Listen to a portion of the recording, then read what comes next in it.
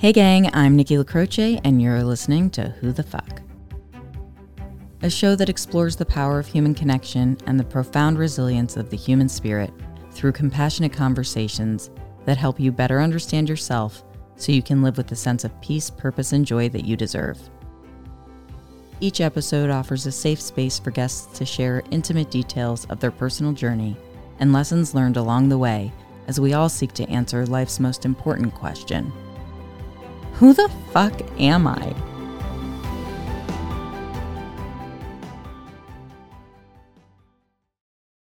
Hi, I'm Nikki LaCroce, and you're listening to Who the Fuck? On today's episode, I'm sharing the mic with Simon Rinne, host of the Mindful Men podcast, a show with the mission to help men open up about societal expectations and their own experiences surrounding masculinity. Simon joins me from the Gold Coast of Australia and is a fierce advocate for men who desire and need emotional support. Simon's also a social worker with 15 years experience in the Australian Public Service. Welcome to the show, Simon, and thanks for joining me. I'm really excited to talk to you today. Hi, Nikki. How you going? I'm really excited to be here. I would love for you to start by sharing a little bit about how you came to create Mindful Men. I know that this is a very personal and passion-filled project for you. Yeah, so Mindful Men started as an Instagram page about a year and a half, 2 years ago. I experienced burnout pretty significantly. I was working full time, studying a master's degree in social work part time. We had two kids under 3 and COVID lockdown. So in Australia, we all got locked down for 4, 5, 6 months. And I basically hit a brick wall, both physically, mentally, spiritually, emotionally, everything. And I couldn't function. So as part of my recovery process with my therapist, we were looking at ways of reintroducing joy into my life. And I got this burning desire to start talking about what burnout is because I'd never experienced it before. And I thought I'd share it through an Instagram page. Initially, just some daily affirmations just to pep myself up for the day. But the more and more I got into it, the more I started sharing more personal things about burnout. And then I also thought, why not talk about my other history of mental illness as well? So I've got 30 years living with obsessive compulsive disorder, depression from a bloke's perspective. So a lot of men don't really talk about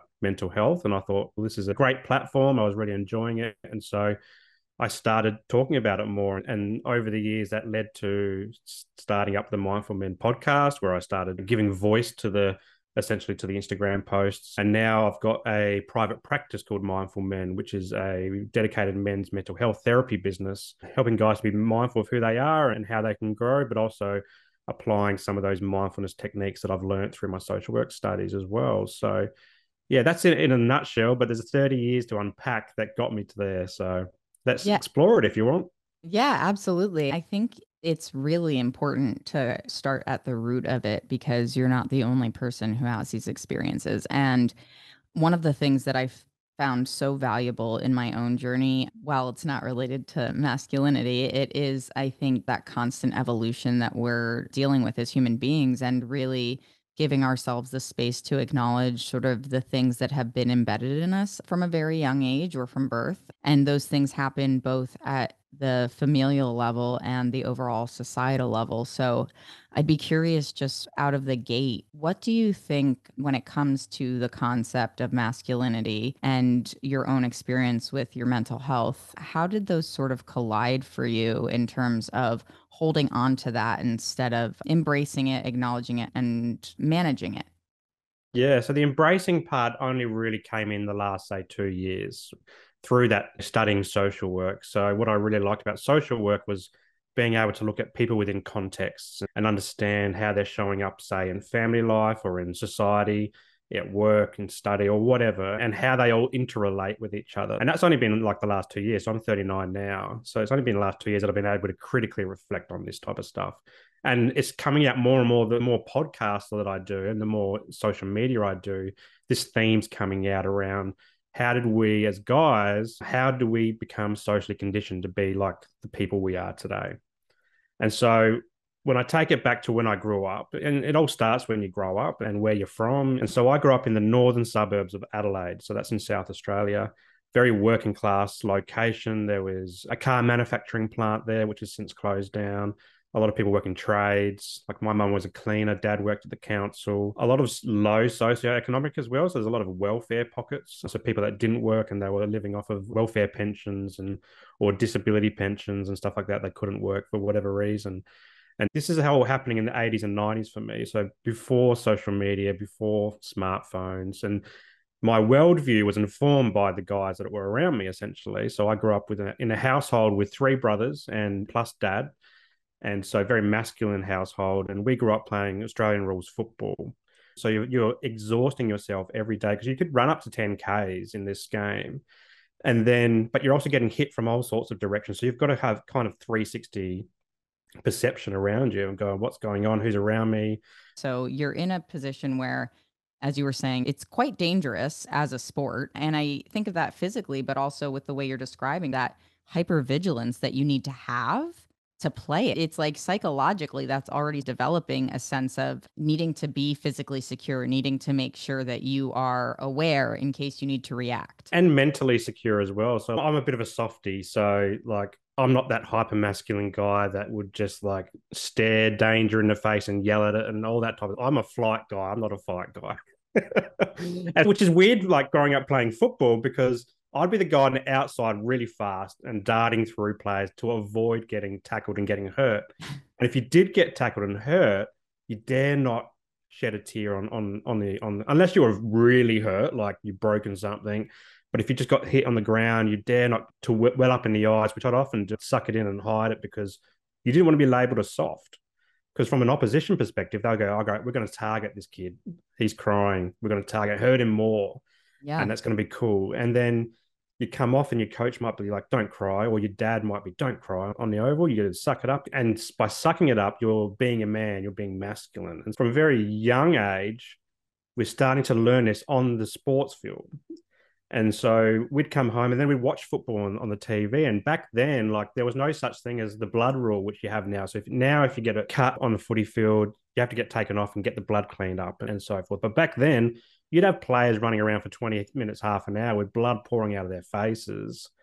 And they would stay on the ground and they would keep playing. And so you go, okay. And then all the commentators would be like, look at this guy. He's so strong. He's so tough. He's a tough guy. They celebrate this stuff. And so we grow up going, okay, if I want to be an AFL player, I've got to be tough and I've got to be able to bleed and not worry about it and keep pushing on. And then if you add on to that, the kind of other things on TV as well. So like being the third boy in the household, like I was often what was like the movies that we'd watch would be dictated by my older brothers.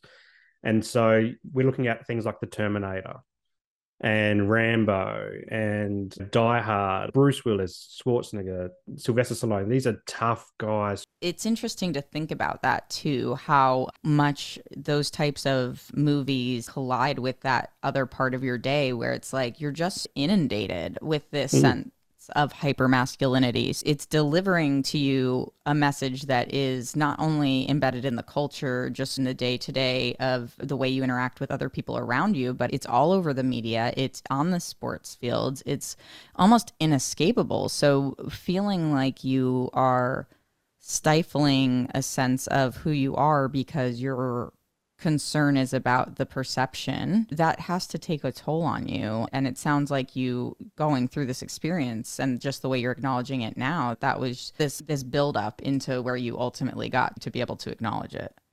Yeah, definitely. And even into the schoolyard as well. If you didn't want to be looked at as the wussy kid, you'd get labeled. So you would get labeled as gay if you showed emotions or showed that you were upset, or you'd get labeled as a girl and as well. So it's reinforced in the schoolyard, Yeah. particularly in the schoolyard as well, where it's more overt compared to covert. Or like and the footy field, it's like it's there, but you really recognize it in the schoolyard because you're not hyper masculine because you're not been running around and haven't got adrenaline going through your body and all that type of stuff. You're more of a at peace level. I remember even being in the schoolyard probably around the age of 10 or so. And I saw my best mate crying, and I went up to him and I went into this automatic mode of guys don't cry. So I went up to him and said, "Mate, you got to stop crying. I don't care why you're crying." Well, I didn't say I didn't care why you're crying, but I didn't acknowledge why he was crying. I said, "Mate, you just got to stop crying. You got to stop it." He goes, "Why?" I said, "Boys don't cry. We're not allowed to cry. We're not meant to cry." And he looked at me and said, "Simon, I can cry if I want to." And that planted a seed, which has hung with me ever since of going, okay, maybe these things I'm learning on a football field or at home or in the schoolyard, maybe there's not a whole lot of truth to them. Maybe there's an alternative reality, which is actually the reality that everyone's lived, but we're never taught that. So boys can cry. And if you cry, it doesn't mean you're any less of a man or a boy or human. It just means you're human. That's what I was going to say. It's like, if Yeah. anything, it's an identifier of your humanity. And I think Yeah. that's part of what is really interesting to hear. The moment where you sort of, it sounds like you started to question the indoctrination of masculinity that sort of surrounded you, to have somebody point blank say to you, I can do that. That's happening. I Yeah. don't need that type of feedback on this emotional situation that I'm dealing with. And it's interesting. How old did you say you were? Do you recall? I would have been around 10 years old. It's interesting that you Um, remember that interaction so specifically. It isn't, it's not surprising in that it clearly was really significant to you, but it's interesting in that it was such a profound moment of awareness for you at such a young age. yeah, and like everything though, it got bottled up. Take it 2 years backwards to when I was 8. That's when I developed obsessive compulsive disorder that remained undiagnosed until I was 28. And it wasn't until 28, so that's 10 years ago now. So it's 10 years this year since I've been on my recovery pathway. But it's 10 years ago that I first opened up about mental health and I could realize I could talk about it. And then through the journey from that to leading to my social work degree, which is where that seed came out again, and go, I remember that, yeah, when I was 10, I had this discussion with my mate about him crying. And I've since been watering that. And that's what's blossoming into Mindful Men, is that realization that everything we learned for the last 30 years about what it means to be a man, I bottled it up. I didn't know how to talk about it. 80s and 90s, I didn't even know, mental health wasn't even in the dictionary, from my perspective. Nobody talked about it at all, not even in school, not on TV, definitely not on TV, definitely not in the home or on the football field or anything like that. So I didn't even know it was really a word or a phrase or a concept until a few years before I went and got that diagnosis of OCD, depression, anxiety. But you really had to draw it out of me because I was so conditioned to bottle it up and not talk about it. And I didn't know how to talk about it. And so what it come out as was a lot of drinking to cope from 16 to even today. Like, I've used alcohol as a way to socialize and to numb everything to a point where I can relax, because my brain operates so quickly that I could be on 4 different planets at once. I understand that. I got late in life diagnosis with ADHD, and I totally Yeah. understand that sentiment. It took me a while to get to a place where I could acknowledge the need to address it, Yeah. because I think similarly on the mental health side of it, we're roughly the same age. There wasn't discussion about mental health. There wasn't discussion about emotional intelligence. Like, I can hear my parents' eyes rolling as I say the word or the phrase. And it's like they've over the years had come around and understand more about it. But it's part of that is the lack of education and awareness for people of their generation. And then there's the other part of it where it's also the way that we can share messages, and the proliferation of information didn't exist the same way either. So part of it is actually just having the availability of the information. And then there's the added layer of, now, how do you adapt society to this new information that is now being spread more widely? Because to your point, a lot of it is also cultural. Like, where do you live? Who do you spend your time with? How are the social constructs in the place that you exist dictating your sense of self, whether that relates to your masculinity or femininity, or your just really any opportunity around you, or how you speak about your mental health. And so I feel like the thing that really intrigues me about what you said too is how self-aware we can become. Once you said you had the seed planted and you've been watering it since. And I love that analogy because it's so true. It's like, it wasn't enough to just have that thought. You wanted to understand yourself. Definitely. And I'm glad you brought up like the parent thing, because like often when I talk about it and talk about it openly, I think I worry that my mum and dad are going to hear this and go, oh, Simon blames us for everything that's happened. I've never liked that.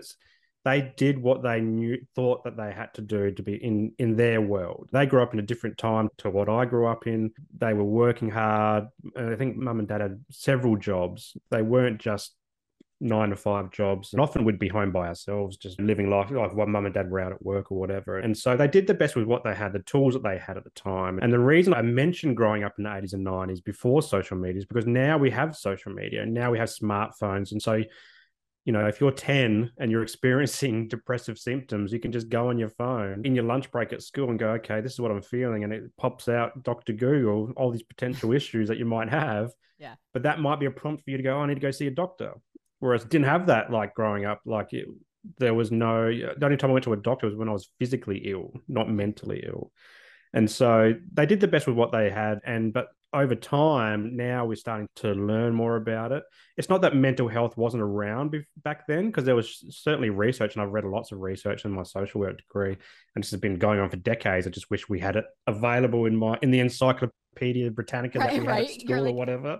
Yeah, exactly. Can I get the M Encyclopedia and just start reading about this? Yeah. I also want to comment on what you said too about how parents doing the best that they can with what they had. And I think I have the exact same sentiment when I talk about my parents. In fact, I remember when I started going to therapy, having that reservation and being like, they were good parents. They're good parents. They're good people. Like, I don't want to like shit on them and act like they're so horrible and look what they've done to me. And at the same point in time, to be completely honest about my own experience, I have to put aside for a second that people-pleasing nature and be like, yeah, you might not like what you're hearing. I don't say this to offend you. I love you.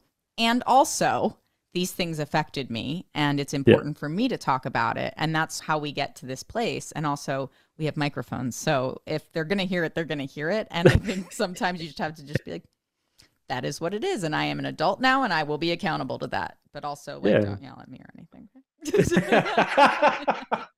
And it's so true. And I guess this is part of owning it and owning our journey as well, and being able to reflect. And that's why through Mindful Men and sharing my story, I hope to inspire other guys particularly to share their stories instead of bottling it up either with alcohol or just bottling it up with and it turning into rage or domestic violence, which often happens for guys. Go to and talk to someone. It could be their best mate or their partner or a doctor or a therapist, and just open up about this stuff and go, okay, yeah, I grew up in a similar thing to Simon, and this is what I was taught on the football field, or this is what I was taught on the basketball court, or this is what I taught in drama classes or choir. It's not just being a man on a footy field, it's being a boy or a man in any aspect of life, and going, okay, I think when we start to reflect like that and start to look at bigger things and ourselves and within the bigger context of the world, we can get some real change happening there and commitment to change. And it's long-term change as opposed to band-aid fixes as well, because then we can start to mend those roots that have broken, planted in ourselves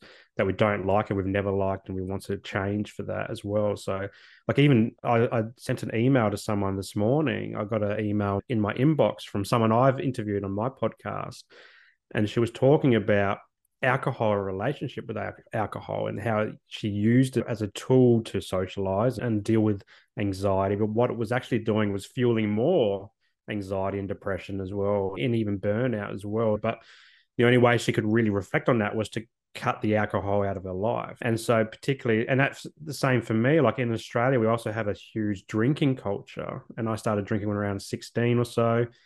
And it's now, I feel like it's now a huge part of my identity. So that when I don't drink, and I haven't been drinking since mid-September, people go, oh, Simon's not drinking. What's wrong? I'm like, nothing's wrong. I want to be dry for a while. I want to feel like I don't feel like I need to sit down and watch the football with a beer, which was a habit. Exactly it, right? Because we also condition ourselves to believe that we need this thing to help us regulate our emotions instead of dealing with the actual emotions. Because so marijuana is legal here, and that's for me, that's the vice. And when I was at the peak of toxicity in the last relationship I was in, I was 100% numbing my feelings, 100%. Okay, like I just want to relax. I'm doing this because I feel like it, not because I feel like I have to. And there's a very important distinction between that, because I similarly with alcohol, especially, my body reacts really poorly to it. It's like, why am I like, I might like the taste of something, but I'm like, I can't, I don't even have to be hungover. I might just be sick that night and I've had 1 or 2 drinks. I just, why am I doing this? And I literally said to my partner a couple of weeks ago, I think I had 1 drink while I was out. I had a terrible headache. I felt super nauseous. And I was like, just don't like when I say, oh, I'll just have one drink, just tell me not to. Be like, do you remember what you feel like? Is it worth it? I'm sitting here completely sober having this conversation with you right now, and I'm completely capable of it. So what is it other than this internalized expectation that I need to do that to go out and be social or a conversation or an experience with somebody? Like, I don't. It's interesting that the comment is, what's wrong with Simon? He's not drinking. When in reality, it's like quite the contrary. It's like nothing's wrong. In fact, I don't feel like drinking, which is great.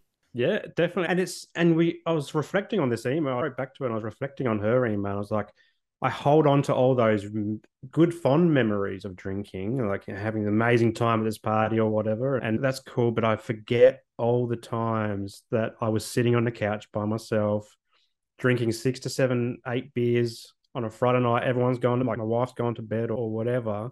I'm watching the football and I think I'm doing it because I'm enjoying the football. But what I'm actually doing is slowing down my brain and trying to cope with mental illness that was for a long time undiagnosed. Yeah. And so again, that's only been a thought in my brain for about the last 2 years as well. I think it's the social work is making me reflect a lot about life. And even particularly, like, I remember the reason I stopped in mid-September is I noticed that my son, who's 5, he was starting to talk about beer a lot. And I'm like, okay, so what I'm doing, he's noticing this. And then his little sister starts to copy him and it becomes a bit of a, oh, okay, yeah, what I'm doing is they're noticing what I'm doing. And if I'm going to break the cycle of my son, particularly growing up in an environment, in a world where he can just be his true self and not put a mask on in terms of mental health, masculinity, or whatever that looks like for him, drinking is a huge part of that as well. And I don't want him to feel like drinking is just normal cultural thing. It's something that he needs to make a informed decision about when he's at the right age as well, and also doing it for the right reasons, doing it for the enjoyment of maybe the taste or whatever, rather than bottling all the things up and using it as a coping mechanism. So yeah, that was a bit of a prompt for me, and it's timely discussion because I had that email this morning and I've been reflecting on that recently as well. So I appreciate you sharing that too, because I think that I do believe in that divine timing of things overall in life. Over the past few years, especially, I feel connected to those moments, even when they're seemingly small in the grand scheme of things, but great timing for this conversation. And I think it's interesting too, because my sister has 2 young kids. They're 2 and 4, and they're shockingly emotionally intelligent. I literally witnessed my 4-year-old niece spin a chair around so my 2-year-old nephew could sit across from her, because he does this thing where he'll go silent. He's bottling it up. He doesn't like how he feels. He's upset that he got in trouble. And I will be honest, I wouldn't say as being mindful of mental health. I try to be cognizant of maybe he doesn't have the words, and that's why he's just being a bit, as I would refer to it, or my parents would have referred to me, being dramatic. But he goes a little catatonic and is just so sad. But you can see this look on his face that he feels almost ashamed that he's gotten in trouble. And so I'm like, oh, why can't you talk? Are you upset that grandpa told you couldn't throw that because they were playing a game and he threw a piece of it? And my dad didn't yell at him. He just told him, like, no, you can't do that. And so he walks away. He's upset. He's pouting. And I'm sitting on the deck and he comes out, and then my niece follows, and she sits down in a chair and she spins this other one around for him, and they're facing each other. And she goes, talk to me, Bo. Are you upset that grandpa said no? And I'm like, that's amazing. I love it. I was like, first of all, how beautiful of a moment to witness. My dad walks out and I'm like, they're having a therapy session. But it was something that really sparked in me this hope for the future generations, that because we're in that group of people that are basically trying to break the chains of trauma and actually talk about it, I would consider it a blessing and a curse in a sense, where it's like, I think about generational trauma a little bit like the way that coal can become a diamond under enough pressure.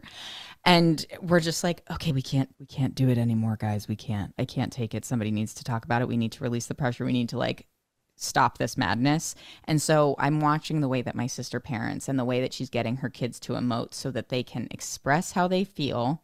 She can understand. She'll apologize, which is like, a whole different level. And then I'm like, what? Parents apologize? I don't know. But it's really interesting to see how they respond too, because I feel like my parents could potentially look at it and be like, oh, they're being so sensitive. And in our minds, it's, oh, thank God they're being sensitive. They're being aware. They're trying to resolve those emotional issues on their own, even at such a young age. And it's really inspiring. And I have to imagine what you were seeing with your son and your daughter. It's that feeling of we can do better for them. Yeah, definitely. And since becoming a dad, it's like really honed in on that kind of this whole concept and this thought about new age parenting as well. And I remember growing up, and I think with my OCD, so my OCD has a huge amount of perfectionism that's attached to it.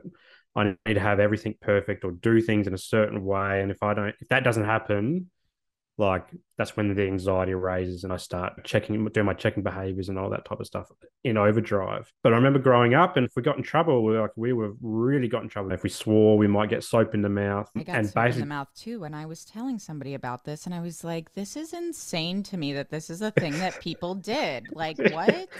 I told my son about it yesterday, actually, and he's like, "Ugh, that's disgusting." Yes, correct. And you know what? One, it didn't stop me from doing it again. And two, I feel like I now have a really unfortunate memory as a result of that. I'm pretty sure it just traumatized me. But it's like, what a difference it makes to be able to acknowledge it and know I definitely wouldn't do that because I didn't want it done. And it's like, the do as I say, not do as I do mentality, I think that I would occasionally get from my parents, and also have that said to me. It's like, you're creating a cognitive dissonance. You're telling me to be one way, but you're not accountable to yourself being that way. And so I imagine also, to circle back to the concept of masculinity too, it's this feeling of you need to contain what you're feeling. You need to present yourself in a way that is acceptable, quote unquote, right? To society, to family, to people, to whatever.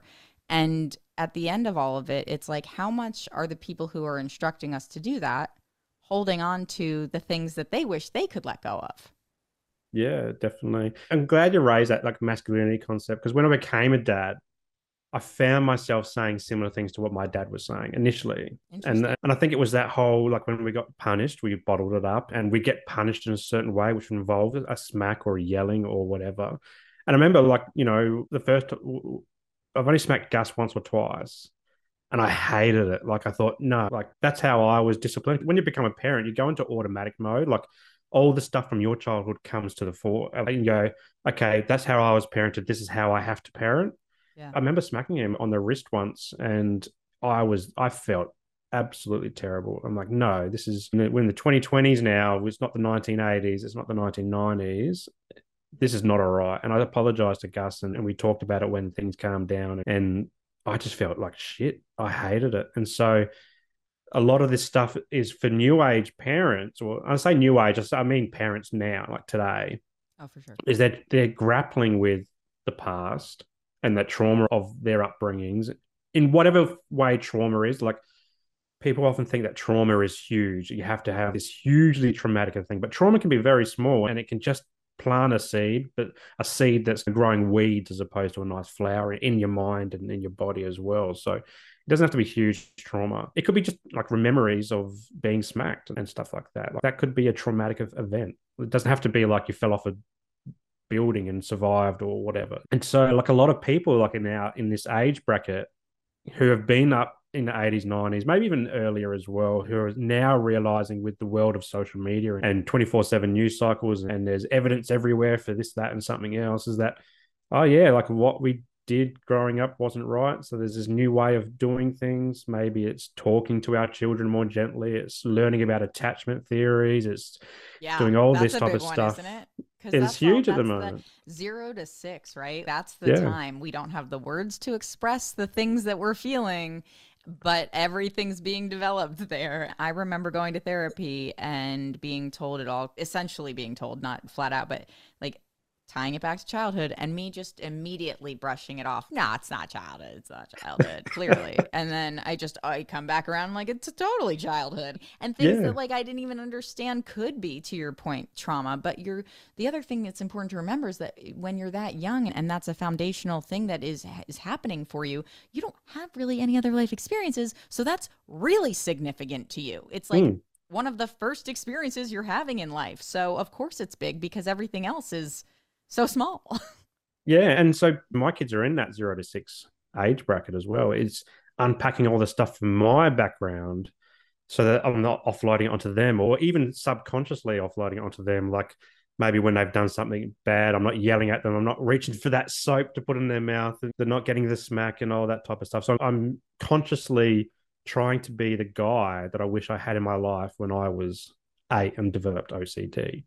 Because I never had someone to talk to about this. I never talk about it with dad, never, or mum. It wasn't until after I was diagnosed, I'd even told mum that I had mental health issues. Can I ask I a mean, it quick probably, question? Oh, sorry. Go ahead. yeah. No, finish your thought and then I'll ask. I know. I think I finished it just then. I love it. Love it. Curious. You said you developed OCD when you were 8. There's something that was the impetus for that, if you're open to talking about it. um, I, Up until then, mum always used to say I was a happy-go-lucky kid. Nothing would phase me, and I think that was pretty true. Like nothing would phase me. I was always laughing, always smiling, always cracking jokes. I'd laugh at the silliest things, and nothing phased me. But then I don't know what happened, and I remember like the entry into OCD. So it was like I was in a schoolyard, and some kid said to me, "Simon, if you don't talk for more than a minute, you're going to lose your voice forever." Most people in society would just brush that off and go, "No, that's just the silliest thing I've ever heard." But I thought that was like that was the gospel. That this is going to happen if I don't talk. I wish I knew about monks back then because they still have their voices. So I thought if I didn't talk for a minute, I would lose my voice forever. So I started humming to myself and doing this compulsive behavior of checking that my voice was still there. And then that lasted about 2 years, and I'd do that all day, every day. And but over time, when we were in my early teens, mum and dad split up. And so me and my youngest brother went with mum.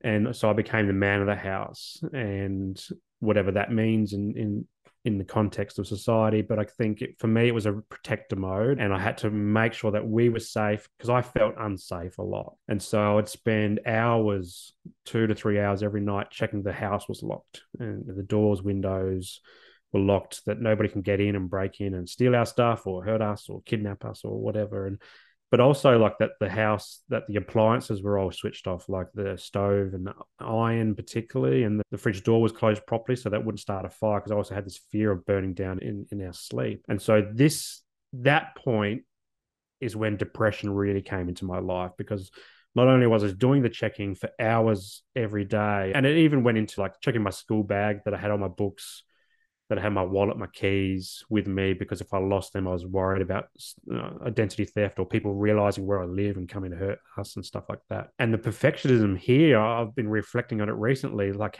checking all this stuff and being perfect with everything was fueled by this. If we did something wrong growing up, like we were yelled at and berated. Even on the football field, if we weren't perfect footballers, and dad would teach us to kick with our left foot and our right foot and all this type of stuff. If we had a bad game or we were mucking around at training, like we would hear about it. And so like I developed this sense of needing to do everything perfect because I wanted to avoid getting in trouble Yeah, a so it was a lot. mechanism to keep yourself safe, as it sounds. Yeah. You mentioned when your parents split and you took on that role, as you described. It's the man of the house. It's a term that we're all, I'm pretty sure, familiar with. It's really pervasive. But how old were you, did you say? I was in my early teens, start of high school, really. And yeah, like and growing up in the area that we grew up in as well, you'd hear about break-ins and stabbings, and there was stabbings at my school. So I went to a rough school, and it was like the news being there one day, and there was a stabbing outside at the bus stop with students stabbing each other. And I remember like my first day of high school, so it was year eight here, and I remember seeing one kid get his nose broken, another girl getting her head smashed against a brick wall. This was on my first day of high school, and So I'm I was like, going to ask what made you feel yeah, unsafe, and now you've given me a good yeah, hint. these things, yeah, Yeah. definitely. And I spent my entire high school absolutely petrified of everyone, like, but no one would ever know it. Like I wore the mask really well, Going to ask, did and it like affect your ability, do you feel, to create connections with people? not really, because I was like pretty reasonably popular. Like I had a lot of friends, and I think being good at sports helped because I'd be the fastest kid in the grade. because I did athletics as well, not just football. I could play most sports. I was a basketballer. I needed to run, but I was okay making friends. But there was always groups like the tough. We called them the tough kids, and there was always that group or whatever that I would be petrified of. And then we'd have to catch the bus home, so I'd have to go to the main train bus station. And because you see so many fights, you're just wondering when's your turn because fights could happen and you didn't even know the person. They just come up and start bashing into you and stuff like that. So there's this huge fear, and that's stuck with me now. Even as a dad now, I'm in a really safe part of the world on the Sunshine Coast here, and like even walking around with my kids, like if I see someone who I perceive as the tough guy from school, I think it's been ingrained from school. I avoid them. I avoid eye contact. I get all quiet. I get a bit weird. My wife's like, "What are you doing? What's going on?" Like I might divert my attention might go just from this fear of getting beat up. And like it never happened. And this is the thing, it never happened. And so depression and anxiety fueled it, but OCD was there as well, just egging it on at a million miles an hour because that's when the checking stuff would happen because there's overwhelming need to feel safe. And the only way to do that was to check and check and check and check. And it was just exhausting. So I remember like in my teen years and being so exhausted by this that I put my head on the pillow and said, and I said to myself, I hope I don't wake up. I just hope I suffocate and don't wake up. And something, I don't know where it came from. And it's an affirmation that I never really knew what an affirmation was until the last couple of years. But I said to myself, Simon, no matter how dark today is or seems, like the sun will always rise tomorrow. And it just popped into my head. I don't know where it came from or whatever. And that's stuck with me ever since. And that's something I really turn to because I'm not religious or anything like that. But I don't know. I think sometimes I'd pray to a God or someone to just help me get through it. And I think I did that around that time as well. But I looked at the sun as being a beacon of warmth and hope, a new day. So it's a new possibility. And that helped me pull my head off that pillow and just eventually go to sleep. I had to go check some more, but yeah, eventually get to sleep. And I've held on to that ever since. But yeah, it's stuck around and it's been really hard to shake off a lot of those anxieties, stresses. But certainly when I reflect on them, and it's not something I've been able to do until I was in my 30s, with a lot of therapy and with social work. Social work, if anyone wants to figure out their brain and how it works, go do a social work degree because Yeah. you'll learn a lot about your life. Totally. It's interesting too. A couple of thoughts on what you were saying, in particular around the social work side of it. My ex, while extremely toxic, had done work in social services, working with children with autism. And because I'm a very curious person and I like to know things, I would ask questions and I became so much more aware of other people and the mental health conditions that exist in the world and how my perception of them was not really accurate and that I didn't really understand the breadth, the variety of things that affect us physically and mentally when it comes to things like that. And honestly, the physiological impact of mental health in decline. And then being actually in a situation where this relationship was incredibly toxic, I was constantly being gaslit and having that feeling, to your point, it's like for me, it's like that needing to know that you're safe physically, but there's also that like emotional safety that you're seeking in what you're doing. Did you find that was also the case with your OCD and like how you were feeling when you were doing the rituals around like what was helping you? Tell me if I'm wrong in this thought because I don't claim to be a professional in this regard, but is OCD like in terms of doing that, is it attempting to be a form of emotional regulation? Yeah, so you get the obsessive thought, and it's like for most people, it's you consider an intrusive thought. So it's a Mm-hmm. thought that can come into your brain, can be quite distressing, but it can also be quite innocent as well. But if for most people, they can just let it go, just they don't think about it again. An OCD mind will just constantly think about the thought and think and think and Oh, think and I'm a think and think. ruminator. That therapy has helped a lot with that. I'm not gonna lie. I got to one point where it's like I literally just need to stop thinking. I can't handle my brain anymore. So yeah, Yeah, yeah. it And happens. so, like, you'd either try to outthink it, like similar to you, or I guess the C in OCD is the compulsive act, the compulsion or the behavior. So that was me, that humming thing for me. It was the only way to alleviate and stop that thought was you had to do the behavior. And sometimes the behavior is thinking about the thought, We've learned that like a pure O is that kind of concept. But yeah, so you do the behavior. So a lot of checking for me. It was a lot of checking things. And when you checked things and they became just right, and you checked it just right, because you have to check it in a certain way. So for some people, it might be, I've got to do it 10 times or Hmm. 5 times. For me, like when I'm checking the door, I've got to touch the door in a certain way, and it's got to feel locked in Okay, a so certain way. I'm I want to chime in on this because there was a period in my life when I was younger, and I don't really know what stopped this behavior, but for years I would have to say goodnight to my parents in not just like a specific order, but like the way that I moved around the coffee table that was near the couch. I needed to hear them say specific words to me, and I'll see you in the morning, or when they left, I'll see you later. So I knew in my brain, I will see you later. And little things like if I went to bed and my toothbrush wasn't facing the right way, there was no right way. But it was like, did it feel right? That something in your brain is telling your body that it's not okay. And I had this feeling Mm, like if my toothbrush isn't faced the right way, that like one of my parents could die. And yeah. I had these moments of obsessive compulsions, and I have no idea at what point they fizzled out, but it's something that I had a discussion about with one of my friends a couple of years ago, where she was saying that she would have similar interactions with a similar fear for her family's safety. And it was like, it makes me wonder what was the thing that happened that made me start feeling like it was my responsibility to make sure everything was just so, to Mm. protect my life, whether that was the people around me or the circumstance or whatever it might be. So I don't believe that I have had necessarily the same experience, obviously, as you have. I can understand what you mean because I would be completely falsifying my own narrative if I didn't mention that. I understand that like intense Mm. anxiety that comes from feeling like if I don't do this, something severe is going to happen. Yeah, and it's that severity that really like people latch on to. And so to become a disorder, you're doing this for over an hour a day. It's not just a 5 minute thing, 10 minute thing. And often like in the workplace, so I've had 15 years in my public service career before I've started Mindful Man. And this is where OCD gets trivialized. It's like, oh, my OCD is killing me because this PowerPoint presentation, someone forgot to put a full stop at the end of the sentence. That's not OCD.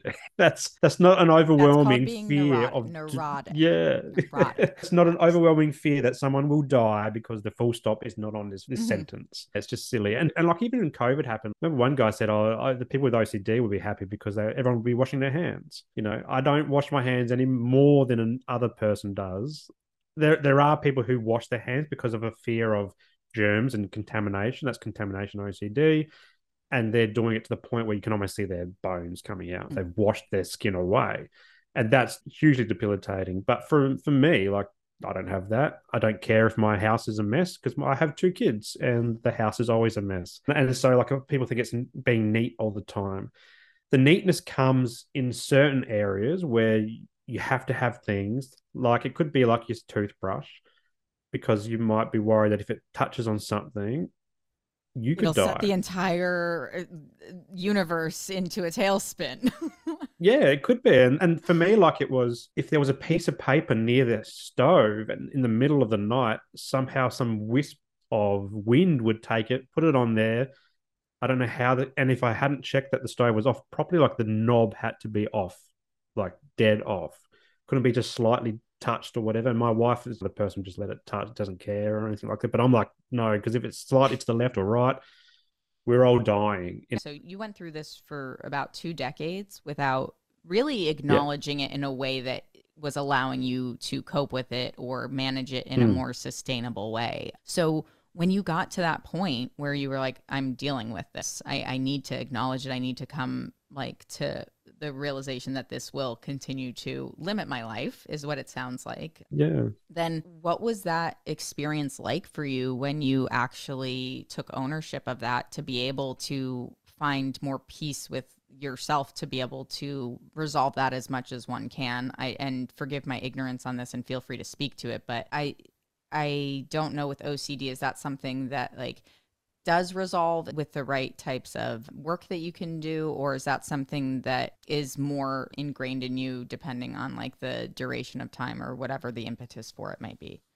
Yeah, I'll start off with like just the getting help part first, and then remind me if I forget to talk about to the therapy side of it as well. Sure. But I was 28 when I went into that doctor's office, and but the probably like the year or two before that, I started getting okay. Things aren't right. I've got to get help. But what always helped me back was this shame around medication. And I didn't want to go talk to someone because then they just put me on medication. And I felt my mum was always on medication. And I didn't want to be someone who would spend all their life popping pills. And it felt like shame. And there was a stigma associated with it for me.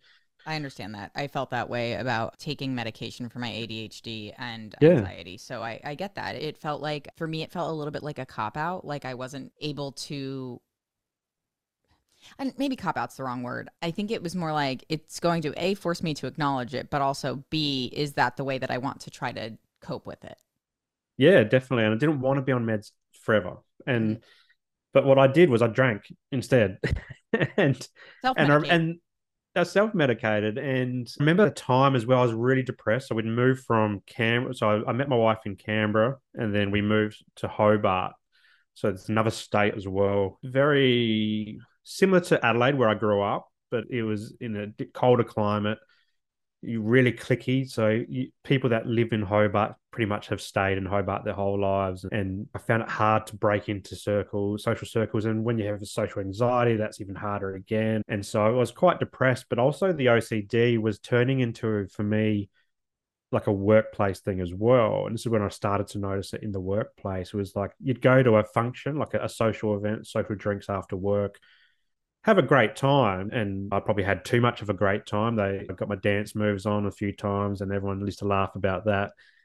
But then I would stress out so much about it. My OCD would go into overdrive and all my anxiety did. And I would replay the events of the night over and over and over again to the point where I actually forgot what really happened on the night because I was so worried. I was checking. This was like the checking behavior. I was checking that I didn't offend someone or I didn't say something I shouldn't have or didn't do something I shouldn't have because I was worried about getting in trouble at work and losing my job or whatever.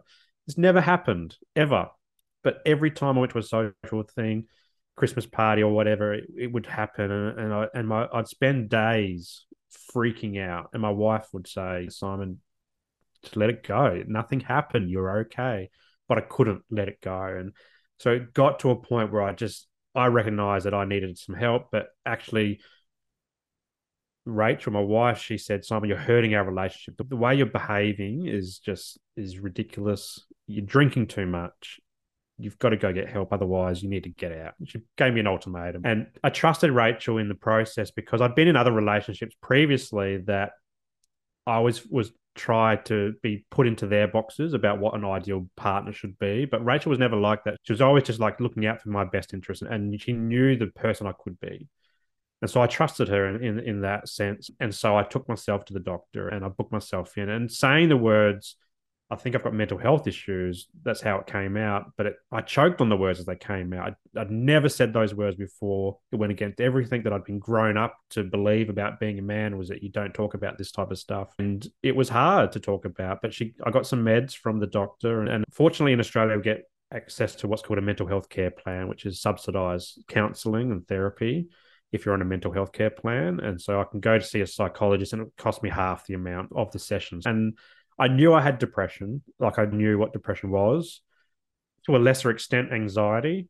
I didn't know what OCD was until she said, "Simon, you have OCD. You live with OCD." I'm just curious, was that a matter of you describing your own behavior and then them identifying that or providing some sort of assessment of that?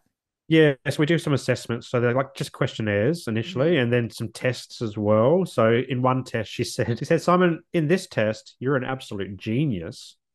And that was a test around repetitiveness. So things that I could do repetitively, I was apparently a genius. I was smarter than Albert Einstein. But then for this other one, she said, "You're way below average." So I don't so sure you are a genius. I was like, "Oh no, I wanted to be a genius." And it wasn't until later that I tracked it back to 8 years old. and that humming thing. Like I never talked about the humming thing with the psychologist. And over the next few years, I'd go through different medications. I went through different psychologists. I've seen psychiatrists, counselors, seen a mental health social worker as well. But it's like only the last couple years that I've identified, like, because the first few years I was like doing cognitive behavioral therapy, a lot of thought diaries, very boring. If you're not, I don't like doing homework, and Same. yeah, so I hated that, and I felt like talking about it all the time. I was just regurgitating the same stuff, but we weren't going deep enough. I don't think it was very superficial, and I think that was me also trying to keep myself safe in those environments and just keep it on my level. But the last couple years, particularly the social work, since I've started social work, I'm like, nah, I've got to go deep. I've got to start talking about these darker things. And it was from there that I tracked it back to around 8 years old. And then it's actually interesting. When I started my Instagram account for Mindful Men after my burnout, I didn't know these people existed, but there's a whole community of people out there that live with OCD. And I'm like, oh, I didn't even know this existed. And I learned from here, like a couple of things. For people that live with OCD, it's on average about 15 to 17 years from first symptom to first treatment. Wow. So I was actually aligned with that. I was actually 20 years or so. But yeah, and they call it a silent condition for this reason, because it's really distressing to talk about or to experience, but also to talk about. And when we talk about it, often it sounds so stupid. And when you talk it out, say it out loud, like the humming thing, like it's a really silly thing to talk about. And or the motor was gonna explode if the door was slightly open. And like these things, the worst that was going to happen to my fridge is that the food would just go off. There'd be a puddle of water on the floor, and that would be it. But I didn't believe that. And so I found this group of people around the world that experience OCD and in different ways as well. And then they also talked about this thing called exposure response prevention. And I've never heard of this. I had heard of cognitive behavior therapy through my own therapy and start of social work, but I never heard of ERP. I'm going And to have to ask so you to explain that one because I have not heard of it and I am going to guarantee most people have not. yeah, and so I'm like, what is this? What is this? And I'm like, and got to a point halfway through my degree, and I'm like, okay, my OCD was really bad at the time. I was going through a lot of stress, and I find when I'm really stressed, my OCD is ramped up, and so I go, okay, I want to try this ERP. Apparently, it's the gold standard thing for OCD, and so I found someone on the coast here that does it. And I'm like, there's not many people around that even do treatment for OCD. Like it's the big ones, it's depression, anxiety, PTSD, that type of stuff, but not OCD so much. And so I went to this doctor, to this psychologist. I got another referral for another mental health care plan. I've been on a few now, and I said I want to try ERP, and he's like, I only know of this place, and so I went there, and he said, why did you walk in the door to do this? I'm like, I've heard it's the gold standard from social media. Social media knows all. So this is why I'm here. And I've done the talk therapy. I don't want to do thought diaries. I'm not doing thought diaries. And so what I learned was cognitive behavior therapy, there's a huge focus on the cognitions, not so much the behavior, it's the changing the thoughts, Mm. understanding the thoughts and changing it. ERP comes under the umbrella of cognitive behavior therapy, but it's less on thinking about the thoughts and more on the behavior. So for an OCD, it's less about thinking about losing my voice, more focus on avoiding or preventing me doing the humming thing Okay. or the checking behaviors of the doors and all that type of stuff. And so it forms under CBT. So that it's exposure. So you deliberately expose yourself to the trigger, like with the trigger. So for me, every night I lock up the house. That's the trigger point. I've got to check everything every night, and then what you want to do is prevent the response, prevent the behaviors that have formed in the OCD. So for me, it was like I've got to check the house in a certain way, like you walking around a coffee table in a certain way. Yeah. So for me, it was like, okay, how can we start to prevent this process from being drawn out like for a couple of hours? And it could be starting small, and it could be just recognizing that I'm doing it in the first place. So it's saying to myself, Simon, you are checking the front door and you've checked it for the last 5 minutes. Just saying the words. Because when you say it out loud, or even if you, for those people that write it down, when you get it out of your brain into the world, it just becomes words, which disempowers it, which is a fantastic tool. I love that you just said that because this is exactly why therapy in like general, I feel was so transformative for me because there was so Mm. much that I wasn't willing to acknowledge to myself, let alone say out loud to somebody else. And in some of the moments where I remember having those really definitive, this is a moment in my life that's happening, I'm saying it out loud and being able to be like, Yeah, okay, that's the okay, I'm moment. not Yeah. holding on to it anymore. It's out there. It's out there now. And then you can rationalize it a bit more. Yes. Yeah. And then 5 minutes later, it's back in there, but it's practice. Yeah, exactly. You just gotta keep working on it. That's the whole point, right? And so by saying it out loud is that had I was in the standing at the door at 1 o'clock in the morning saying things out loud. A bit weird, but that's what OCD is. That's what mental illness is. It's a bit weird. I'm also Uh, like a bit weird separate of all of that, so yeah, it is what it is. it is what it is. And then the next step was like changing the order I do things. So for OCD, you've got to do things 1, 2, 3, 4, 5. And so for me, it could have been starting at 5 and going backwards, or mixing it up and going 1, 5, 3, 2, 4, or something like that. And so that starts to disempower the process, starts to disempower the behavior, because your mind is telling your body, I don't have to do it 1, 2, 3, 4, 5. There's an alternate way of being, thinking, and feeling, and stuff like that. And so that starts to disempower it again. And then it could be getting to a point where I drop off one of the numbers.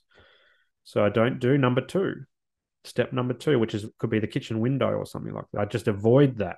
I accept that there's going to be anxiety around it I was and going to I'm going ask to how it made. struggle. Yeah, sorry. I And was going to ask then, how it made you feel because I have to imagine that's it. I feel that sense of discomfort that must come with acknowledging that you are forcing yourself to let that be yeah, the way that it is without you checking it or trying to reduce the like thought, the rumination around it. yeah, and so it's a lot of it is just sitting with it. So it's being mindful with it. That's why I like the mindfulness approach, because you can just sit with it. You know it's going to happen. There's going to be a peak, and there will be a not. You will come down. And so there's a lot of that type of thing. We even practice it. Like having the psychologist here at night time wasn't going to happen, because this would happen at all sorts of times of night. But what we could do in his office is we tried virtual reality. So we tried getting exposed through virtual reality. So, for example, like me with the fear of other people, like it could be me sitting on a train, for example, a lot of public transport fear for me. I would sit down Right. and I wouldn't look at anybody. But that didn't really work for me, because when we did that and we were on a train on the virtual reality, which was really cool, but I grew up a video game kid, so I knew that it wasn't real. Yeah, So that's fair. I'm like, all right, where's the next level? I want to keep going with Yeah, this game. totally. And now that's how you do it. They're like, here's your reward. Great. Yeah, Next. next. And how long could I sit here for before the world catches up with me?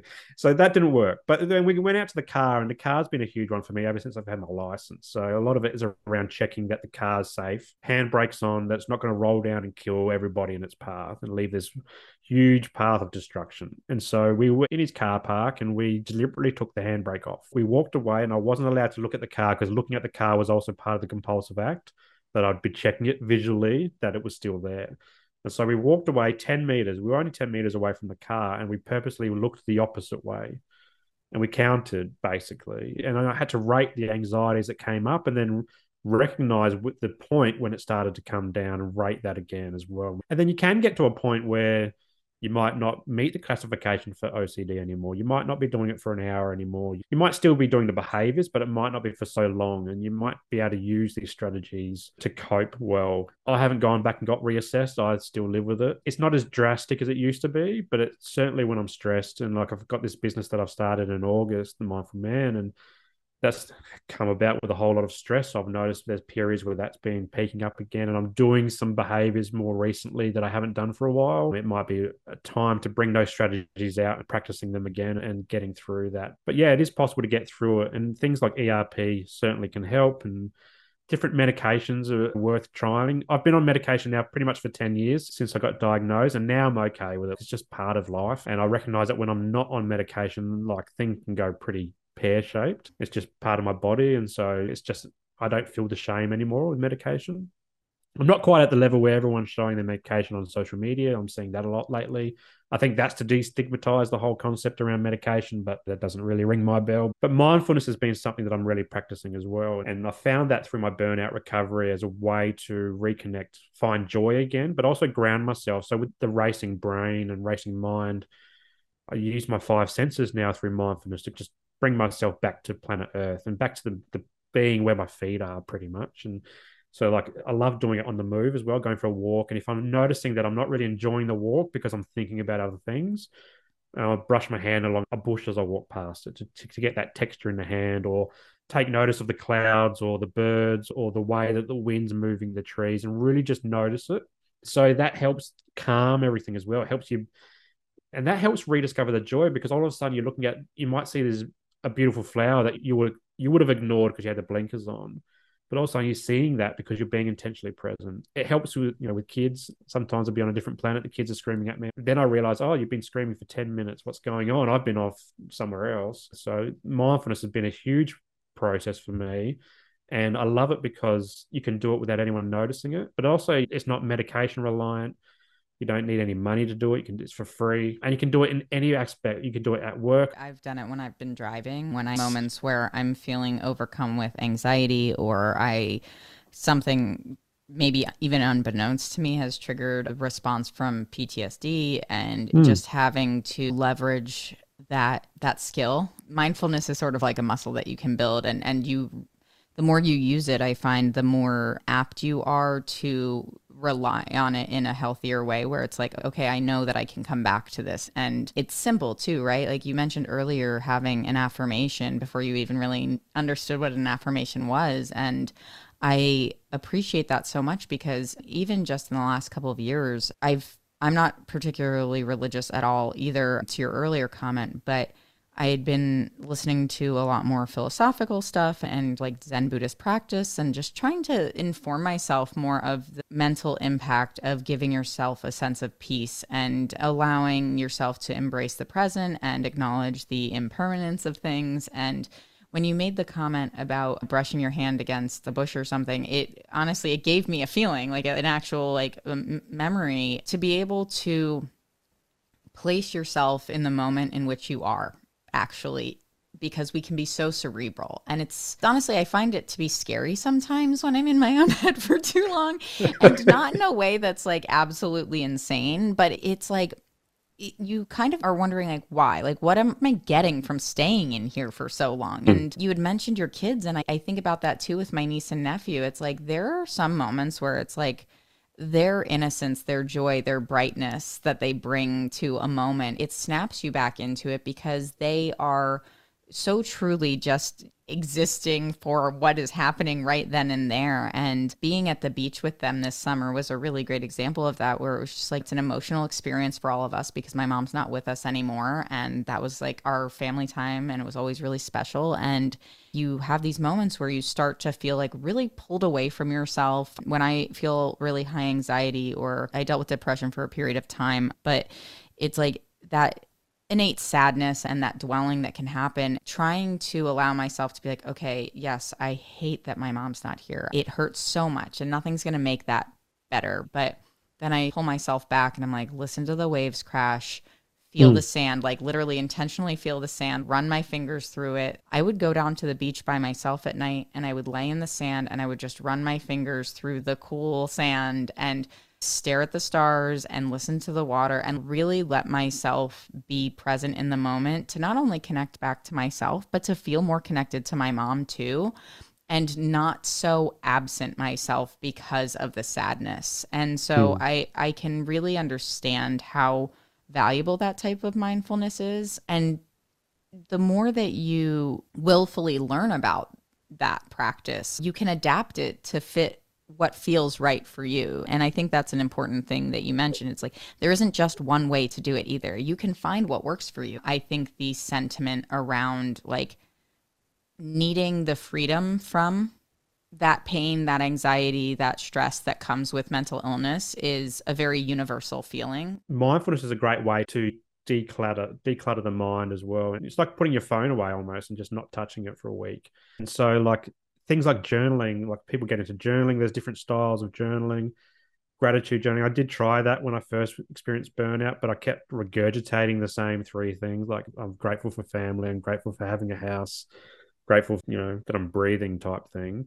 But a lot of people lose faith in that kind of process, and they lose the energy and they stop doing it. But one of the cool things I love to share is working with my latest psychologist, and I say latest psychologist because I shop around to find a good fit, and this guy's good at the moment, so I'm going to stick with him. I appreciate you Um, mentioning that, by the way, is that it yeah, isn't it, you can evolve beyond some of the providers, yes, but also don't think that because you've had one negative or subpar or not right for you experience, that means every experience will be that. Be willing yeah. to find the right fit for you when you feel like you need to, because I think so many of the people in my life who could be benefiting and taking better care of their mental health, it would behoove them to try again.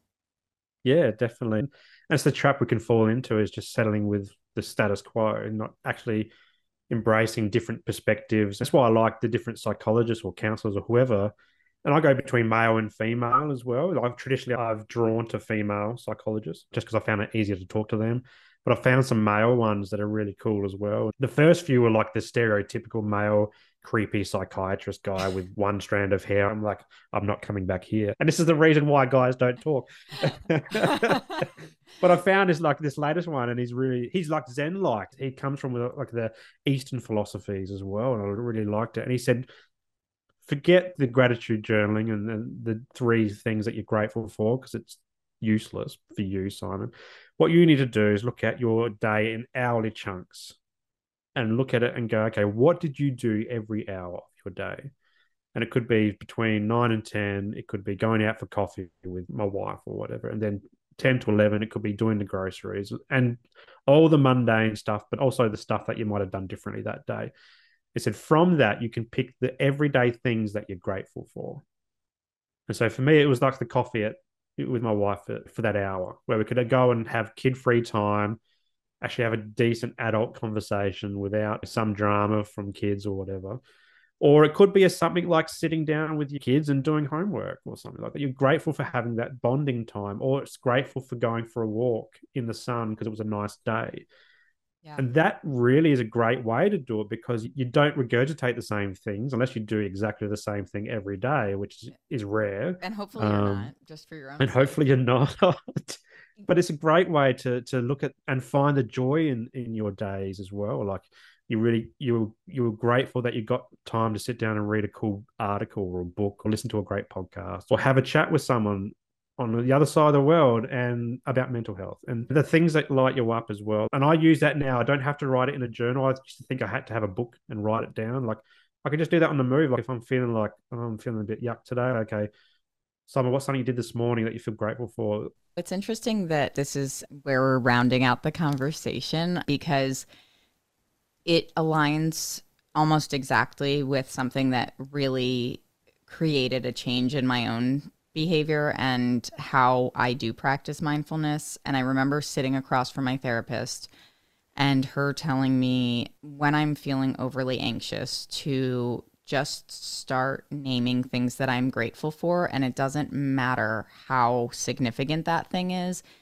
Be grateful for the chair that you're sitting on because you don't have to sit on the floor. Be grateful for the sunglasses so you don't have to, so it's not too bright and your eyes aren't hurting. And in doing that and telling me gratitude and anxiety can't exist in the same moment, I was like, what? First of all, hearing that, I was like, okay, great. It's like when my desire to work out is limited, but when I do it, I genuinely feel more inclined to do it for my mental health than to be like, I'm gonna get ripped. I never have. I'm not gonna start now. Okay, but we need to keep this in good shape. And I think that the way that you were saying, a lot of people feel sort of this inherent, maybe not obligation, but expectation a little bit that you document it somewhere, write it down. I've had a million different planners and things that are supposed to help me motivate. I'm like, I'm gonna forget about it. I have a stack of them. They're over there. They're all like 4 pages filled in. I don't know. Yes, And yeah. the thing that actually I began doing was when I would get out of the shower, I would stand there after I'd like dried my hair or whatever, but I would, this is like where my weirdness comes out, but I would stand there with the towel still over my head. So like a ghost. And,